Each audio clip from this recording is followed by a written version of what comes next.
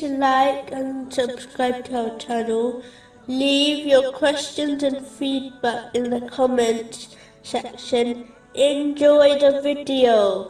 In a narration found in Imam Bukhari's Adab al-Mufrad, number 119, the Holy Prophet Muhammad, peace and blessings be upon him, advised that a woman who performed much voluntary worship and fasting will go to hell because of the harm she caused others through her speech.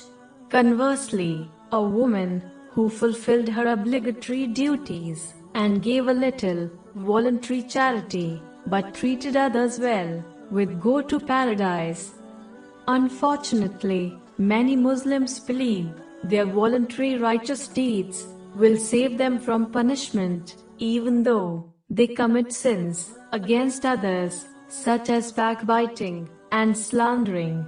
It is important to learn that the one who behaves in such a manner is only giving away their righteous deeds to others through sinning against them, even though they might believe they will obtain bliss through their voluntary righteous deeds. Justice will be established on Judgment Day, and those who wronged others will lose their good deeds and gain the sins of their victims.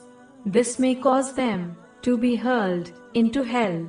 This is confirmed in a narration found in Sahih Muslim, number 6579. Muslims should remember this and concentrate more on treating others with respect, just how they would like others to treat them before they strive in voluntary righteous deeds.